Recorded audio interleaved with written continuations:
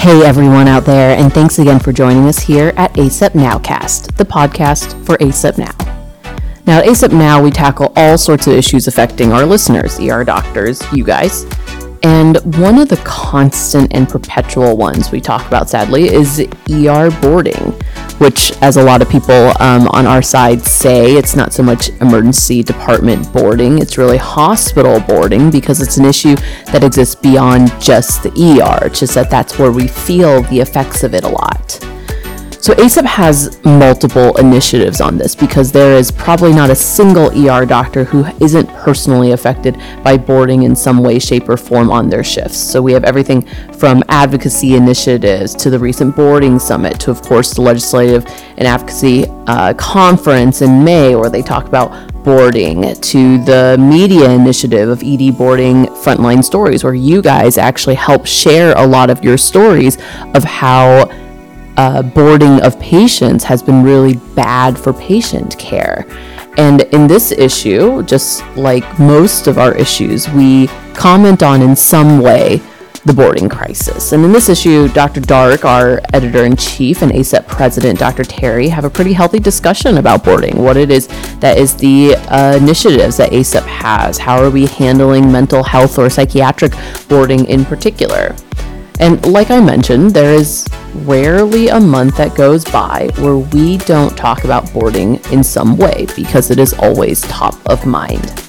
Now, what I wanted to spend this podcast on for this month was doing a deeper dive on boarding, not because it's a topic that we don't shed light on quite often, but because we actually had a couple special guests who I think thought about boarding in a fairly novel way that may result in different solutions than the typical things we think of.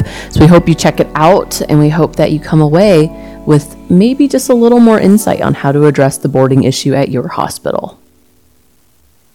Hey everyone at ACEP Now, thanks again for joining us on this month's episode. Now, ER boarding is something that we have talked about a lot in ACEP Now, obviously just in emergency medicine. And we have two guests with us today that I think will offer an interesting perspective. We have first Dr. Peter Viccellio, who is professor and vice chairman at Stony Brook. He is an ER doctor and actually pitched this topic and this other guests to talk about boarding. And so our other guest is actually Dr. Eugene Litvak. Now, Dr. Litvak is a PhD, actually the first non-physician, I believe, that we've had on ACEP Now, at least recently. And he is the president and CEO of the nonprofit Institute for Healthcare Optimization.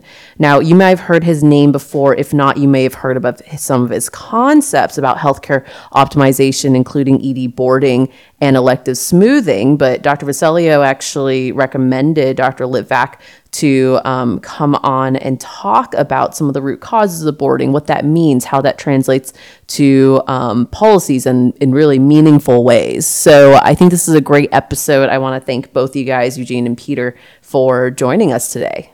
Well, thank you, Amy. Perfect. Now, so Dr. Viccellio, like I mentioned, you actually kind of brought up Dr. Litvak for us because I think some of the work that he's done that you've seen was really meaningful to you as an ER doctor. So I'd love to hear a little bit about your history. You've been around, if you don't mind me saying, you've been around emergency medicine for quite some time, about how you saw the boarding discussion and crisis evolving over the past few decades and what you found so impactful about some of Dr. Litvak's works. Amy, before I get into that, I don't want to bury the lead. And the lead is this. There is a solution to our boarding problem. And the solution is something that Eugene will talk about. But I want to tell you what this solution requires. It requires that people do things differently. But if they do things differently, it will not cost anything. It will make it easier for the physician. It will make it better for the patient. It will make it better for the staff. And the hospital will reap tremendous financial benefit from it. So of all the things we've heard talked about pouring money into the problem with boarding and pouring resources and more staff that we can't find and more beds that we don't have. I just want that to be the lead for this podcast. I've been an emergency doc since 1980. From the first day I worked, we were boarding patients. In fact, we had a special area in the emergency department where we could put admitted boarders. But about every 3 years, emergency medicine and ACEP discover that we have a boarding crisis, and we go forward and get in the news media. And in the day where we had magazines, we'd be at the front page of a cover of magazines. But we really weren't offering any solutions other than pouring money into the system. And that was the story for about 4 decades. I wrote my first article on boarding in 1987. We had our first statewide conference on the issue at that time with the New York Times in attendance, and it got a lot of news attention, but again, no solution. And as an adolescent specialty, really, at that time, with very little respect, we couldn't demand anything of anybody else. And the concept was that emergency department patients were money losers, they were uninsured, they were problem patients. And really, for years, our response was, let's blame the patient. Our problem is we have too many unnecessary visits, and if they all went away, we wouldn't have a problem. Well, if we're saying that, then no one downstream from us has to do anything, and no one listened to it except they understood they could walk away from the problem, except for the insurers, who heard loud and clear, oh, look, those emergency docs are saying they got a lot of patients that don't even belong there, so maybe we won't pay for them. In my experience, it took about 2 decades to change the concept from the problem with emergency departments is too many unnecessary visits to a problem which was redefined as, our problem is that we actually have too many sick patients, and we have to care for them and then can't get them out of our department.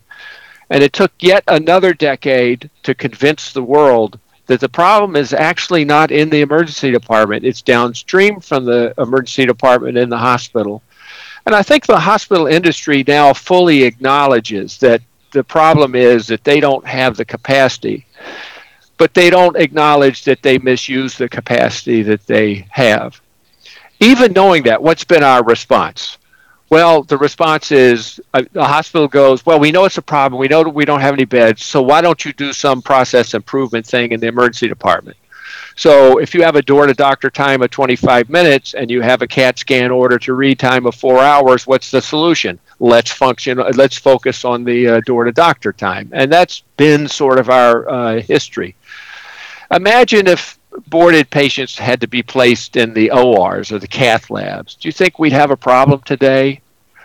Why is that crazy? It's only crazy because it's part historical and part cultural. We didn't have a voice, so it got dumped on us, and there's really nothing we could do at this. But what we've done is embrace, in a very deep and cultural way, extreme dysfunction. We'll see people in hallways. We'll see people in tents. We'll see them in waiting rooms. ACEP and our specialty has never actually clearly stated at any point what our environment should look like. We've abandoned the notion that there should be any benefit to privacy or undressing the patient or having a secure encounter or having an environment which remotely treats people with the dignity that they deserve based on the bills that we send.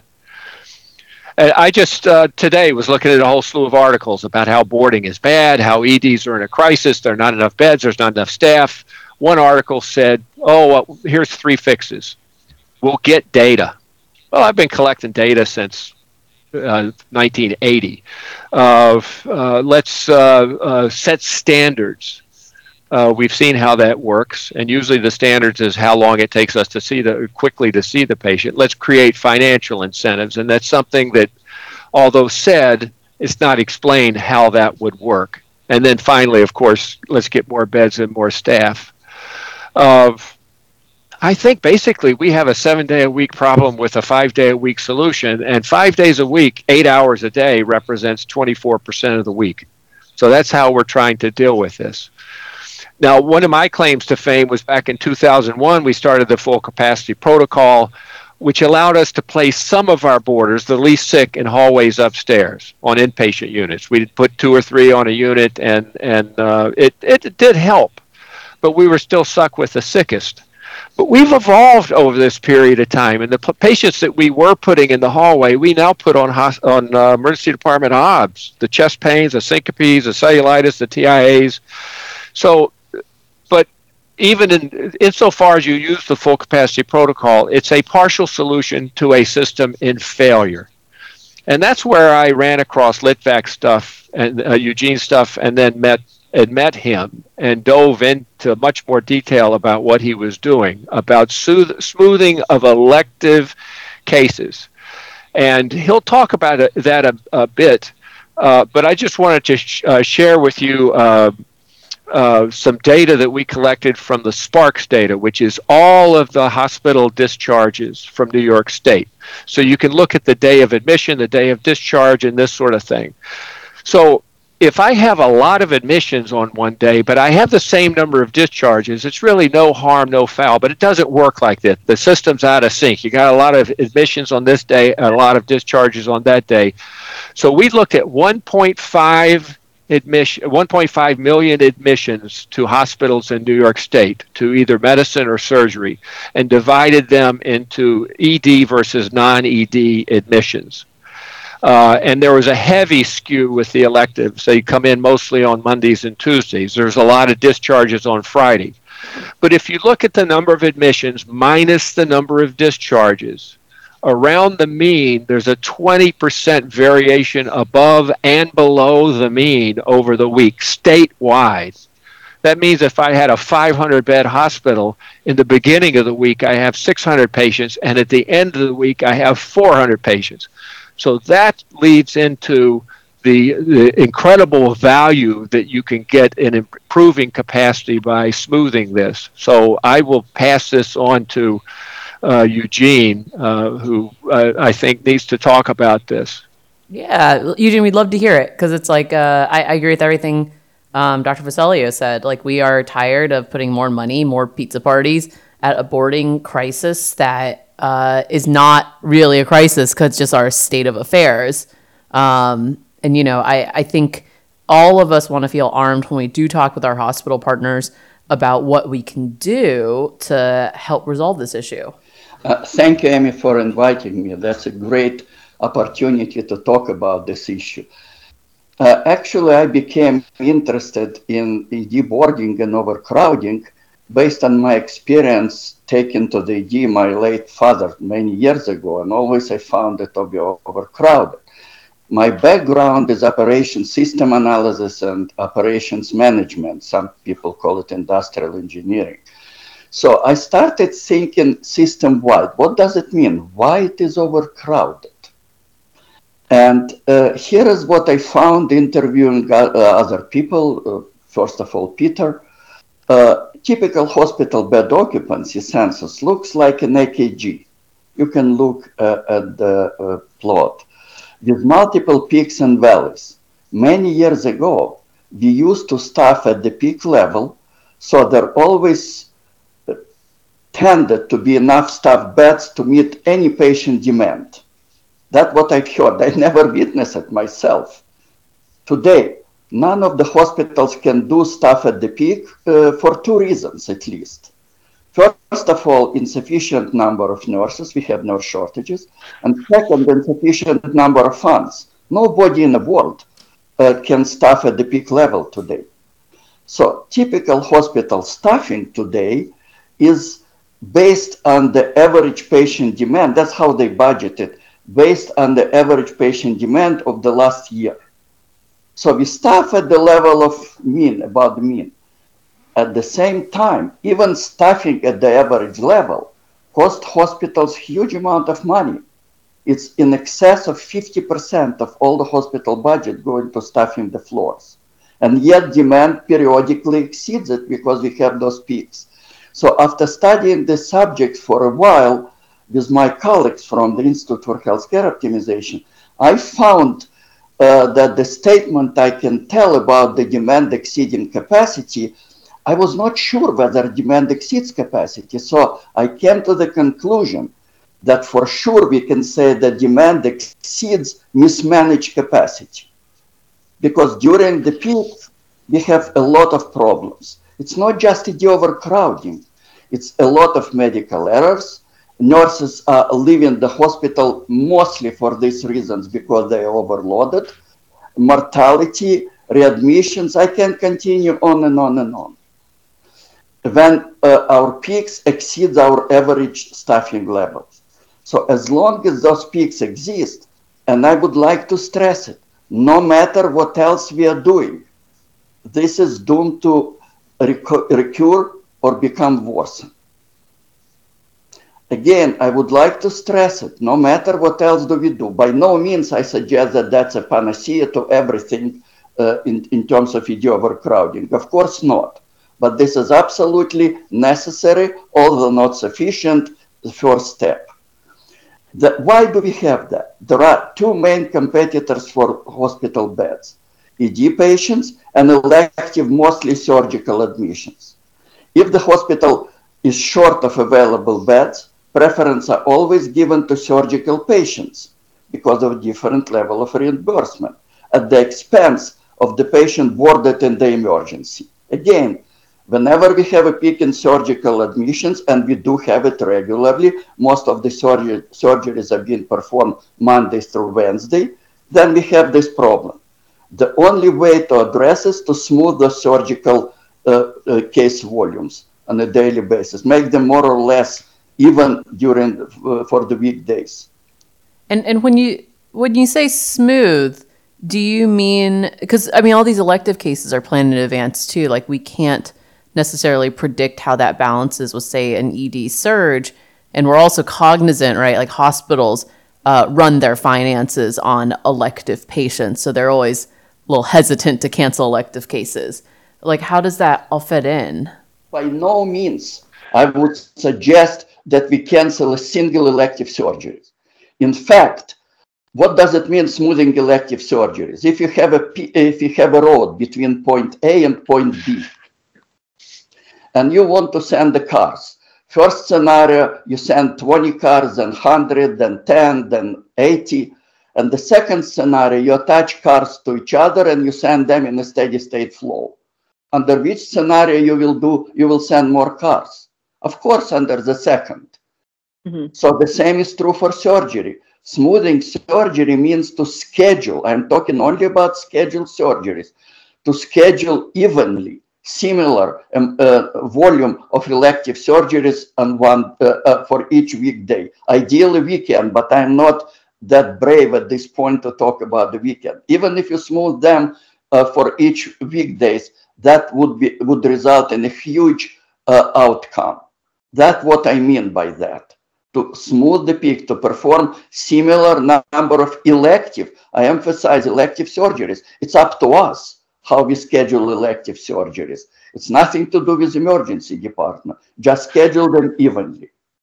Eugene, if I could make a comment about that, if I looked at my own hospital's data, I've looked at some other hospitals' data and the Sparks data, it's all the same. There are somewhat more emergency admissions on a Monday than there is any other day of the week, and somewhat of a decline on weekends. There's a huge increase in elective admissions on Monday, Tuesday, Wednesday compared to the rest of the week.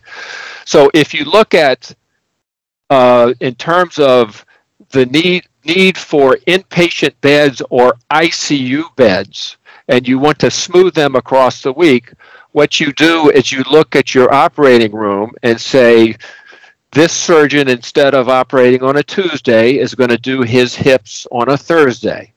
And you schedule the smoothing so that the OR is used to roughly the same degree. The number of inpatient beds that are needed is roughly the same each day, and the number of ICU beds that are needed each day it can be smoothed out. And that's the idea of smoothing. It's really just rearranging people's schedules. Now, it's not as easy as it sounds, because if I'm a surgeon and my office day is on Thursday and you want me to operate then, I've got to shift my office day to something else. But the Yep. results are, for instance, in one of the places that Eugene did this, where they did smoothing, the year before smoothing, there were 777 cancellations or rescheduled operations, electives. And in the year after, there were 6. That's exactly what I'm talking about. Thank you, Peter. And I can tell even more. It's not just rearranging all surgeons' schedule. It's rearranging a few. I'm saying that based on the experience with multiple hospitals that we have, and it's rearranged. Besides, surgeons are also great beneficiaries from that. They have a significant reduced overtime. They have access, much better access to the operating room with elective and emergent surgeries. I can continue on and on and on. So again, examples of multiple hospitals in the US, Canada, UK, demonstrated that all these consequences of those peaks, ED overcrowding, ED boarding, medical errors, readmissions, mortality, and hospital bottom line, the hospital margin, have been improved by multi-million at every single hospital that smooth elective surgeries. At Cincinnati Children's, they abandoned already budgeted a new tower because they wanted to accommodate those peaks. Once those peaks have been smoothed, they abandoned this project, thereby saving over 100 million plus over 100 million increase in the hospital annual margin. Is there a challenge to I'm trying to think about how to say this kindly. If I were a surgeon, I would want my elective cases Monday through Friday because I don't want to come in on the weekends and operate all day. Just like the rest of the world in general wants to work 9 to 5 Monday through Friday, which I think is why elective surgeries are not traditionally done on Saturdays, Sundays.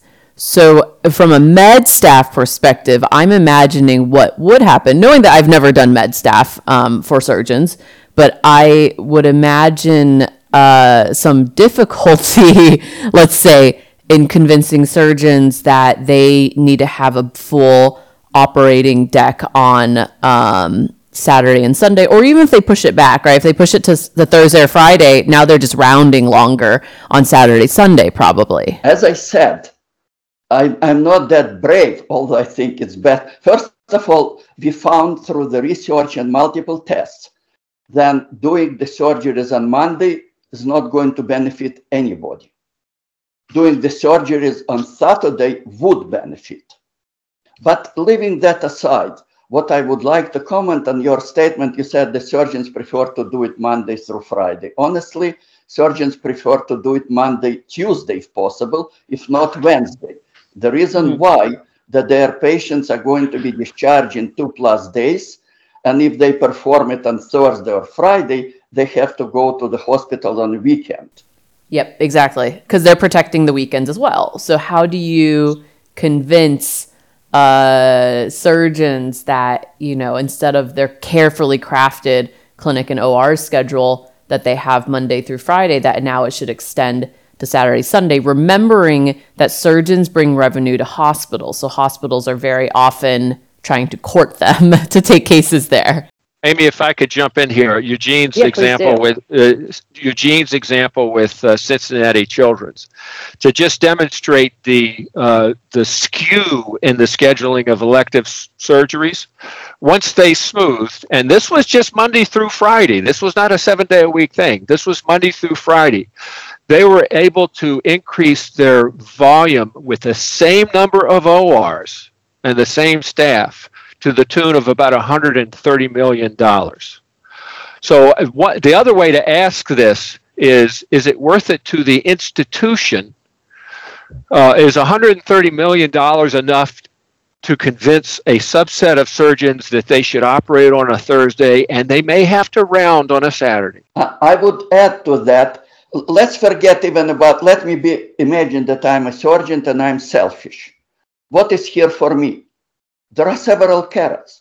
First of all, if I'm not salaried, being paid based on the number of cases I perform, I would make a lot of money. if I smooth because I do more cases, as with an example with the cars from point A to point B. If I'm salaried, my overtime would drop dramatically. At the Cincinnati Children's, despite this huge increase in surgical volume, their overtime dropped by 57% in the operating room. That's a good thing for me. I can continue on and on and on.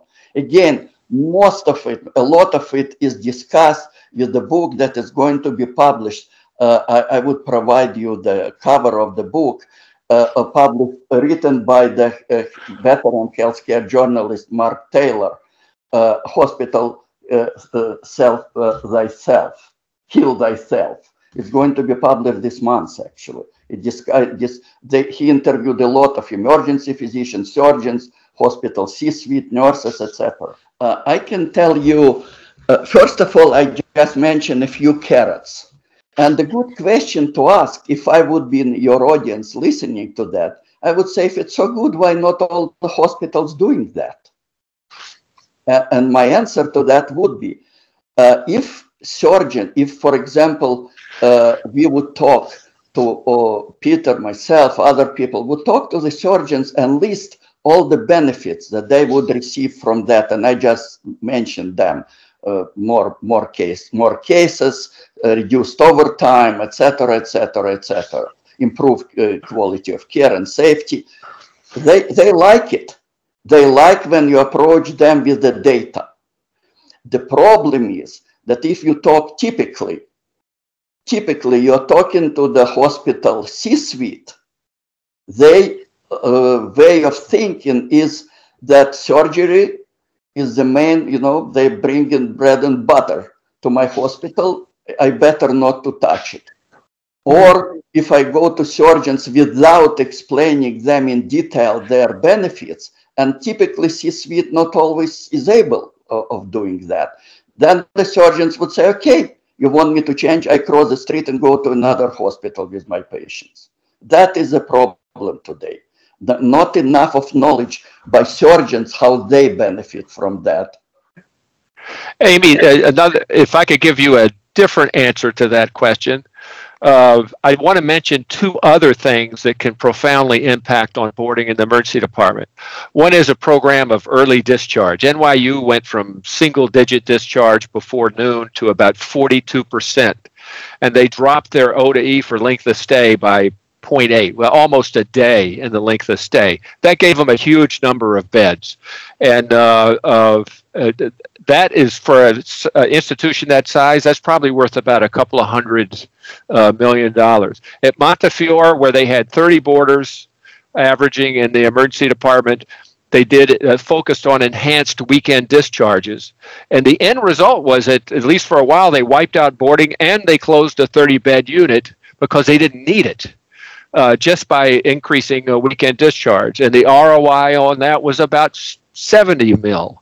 So all of these, at a lot of places where this happened, it happened because some senior leader decided, this is what we're going to do. We're not going to look at it. We're not going to talk about it. We're not going to measure it. For instance, at NYU, the head of the hospitalist was told, you're in single digits. We want you by 30% within 6 months. You have to do it or we'll get somebody else to do it. They were at 42% in 6 months.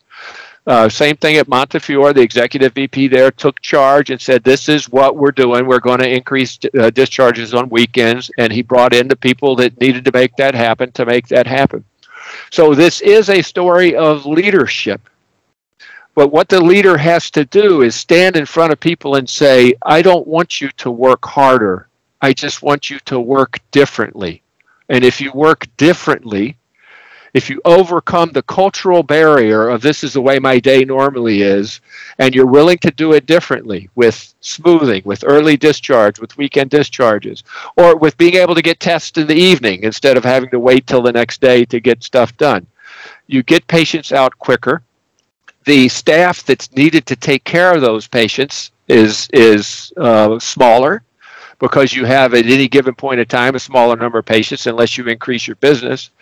And it's easier for the doc, and the hospital makes a lot of money by doing this. So it's one of those things that when you ask why not, it's just simply a culture of this is the way we do things, so don't bother me. What are some of the things that you think are good takeaways for a line doc to do, say, etc., to help in the overall boarding discussion?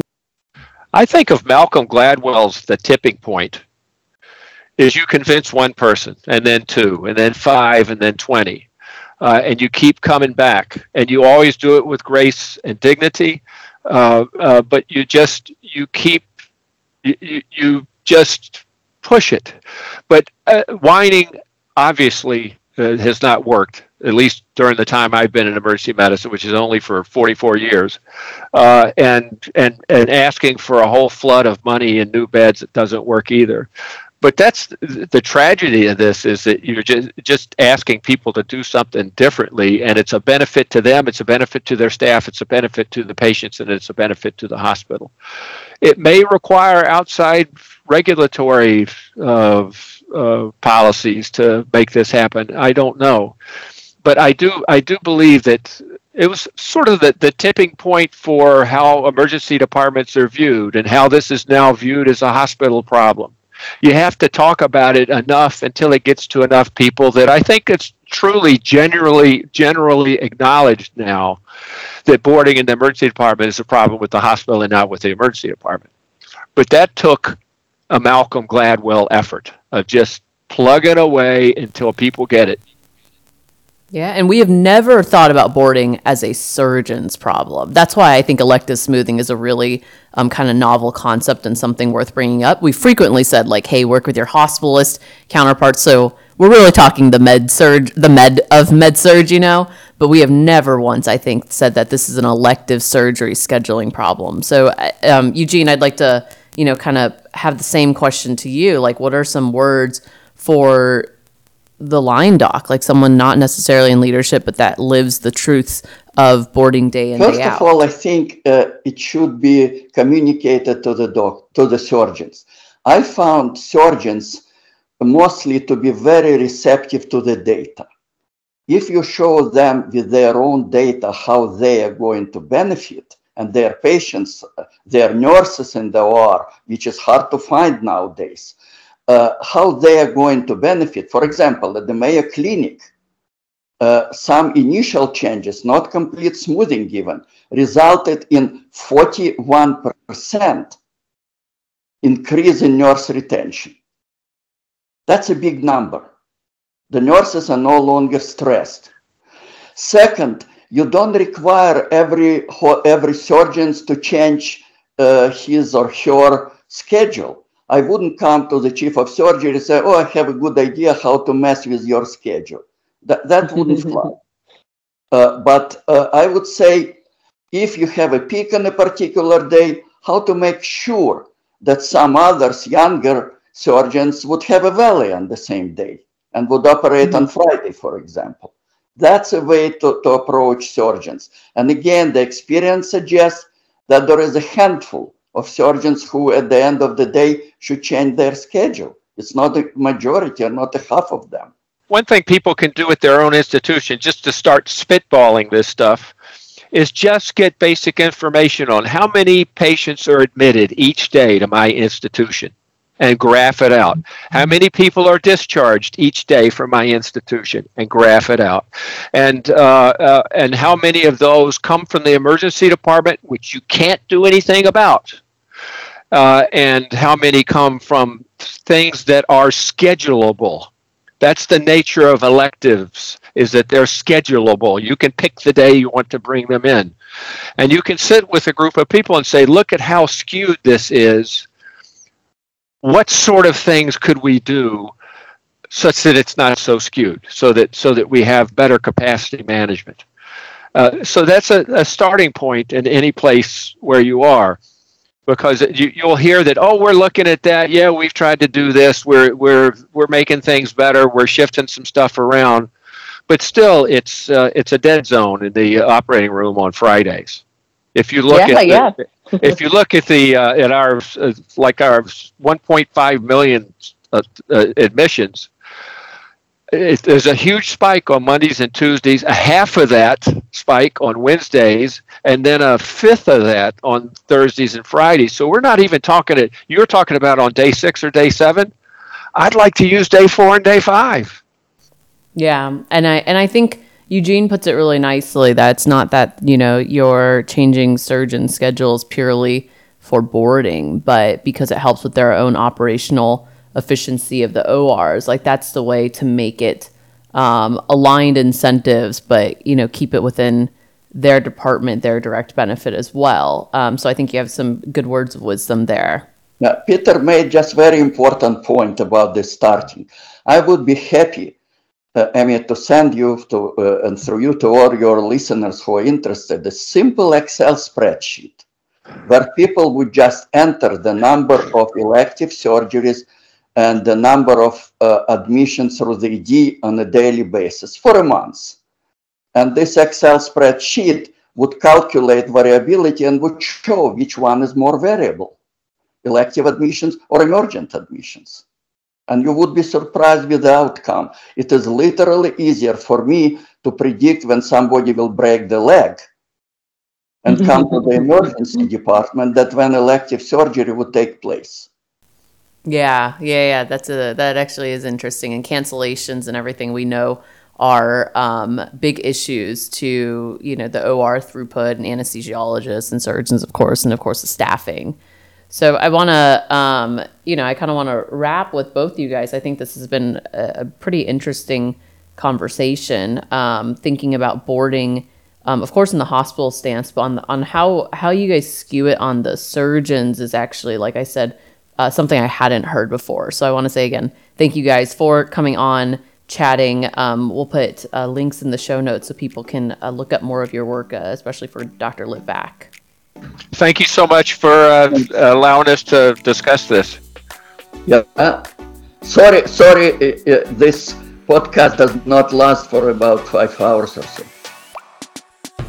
That is it for us this month. We hope you took something away from that conversation. And as I mentioned earlier, ER boarding, we really want to recoin as hospital boarding. So it's not just a emergency department issue. But I thought the specific discussion that Dr. Litvak had on surgeons and elective smoothing really highlighted their impact in a way I hadn't seen called out before.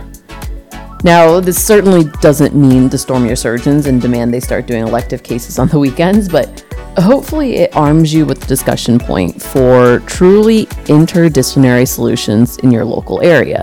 And I think it's pretty fair to say that ER boarding, just like it's not just an ER issue, it's actually not just an ER and hospitalist issue either, but to involve some of your other specialties like surgery, which you may or may not have thought of in the past. Now, as always, the podcast is but just a short feature of content that we have available at ACEP Now. Check out the full magazine for not only the full interview by Dr. Dark and Dr. Terry that I mentioned earlier, but also a great No Surprise Act briefing by Dr. Brault, a much-needed practice guideline on anti-obesity medications like semaglutide and some of the pathology that we're seeing associated with the rampant use of these drugs in the emergency department. There's a great clinical pearl on clavipectoral plane blocks for clavicle fractures. And of course, ACEP has a clinical policy on severe agitation with a great review by Dr. Thiessen. That is just a couple of the things in the magazine hitting your mailbox soon, but please go and check it out. Now, if you have an idea for the podcast, feel free to tweet us at ACEP Now, or feel free to tweet me direct at Amy Faith Ho. I'd love to hear your thoughts and feedback and keep you tuning in. So thanks everyone for joining us, and we will see you all next time.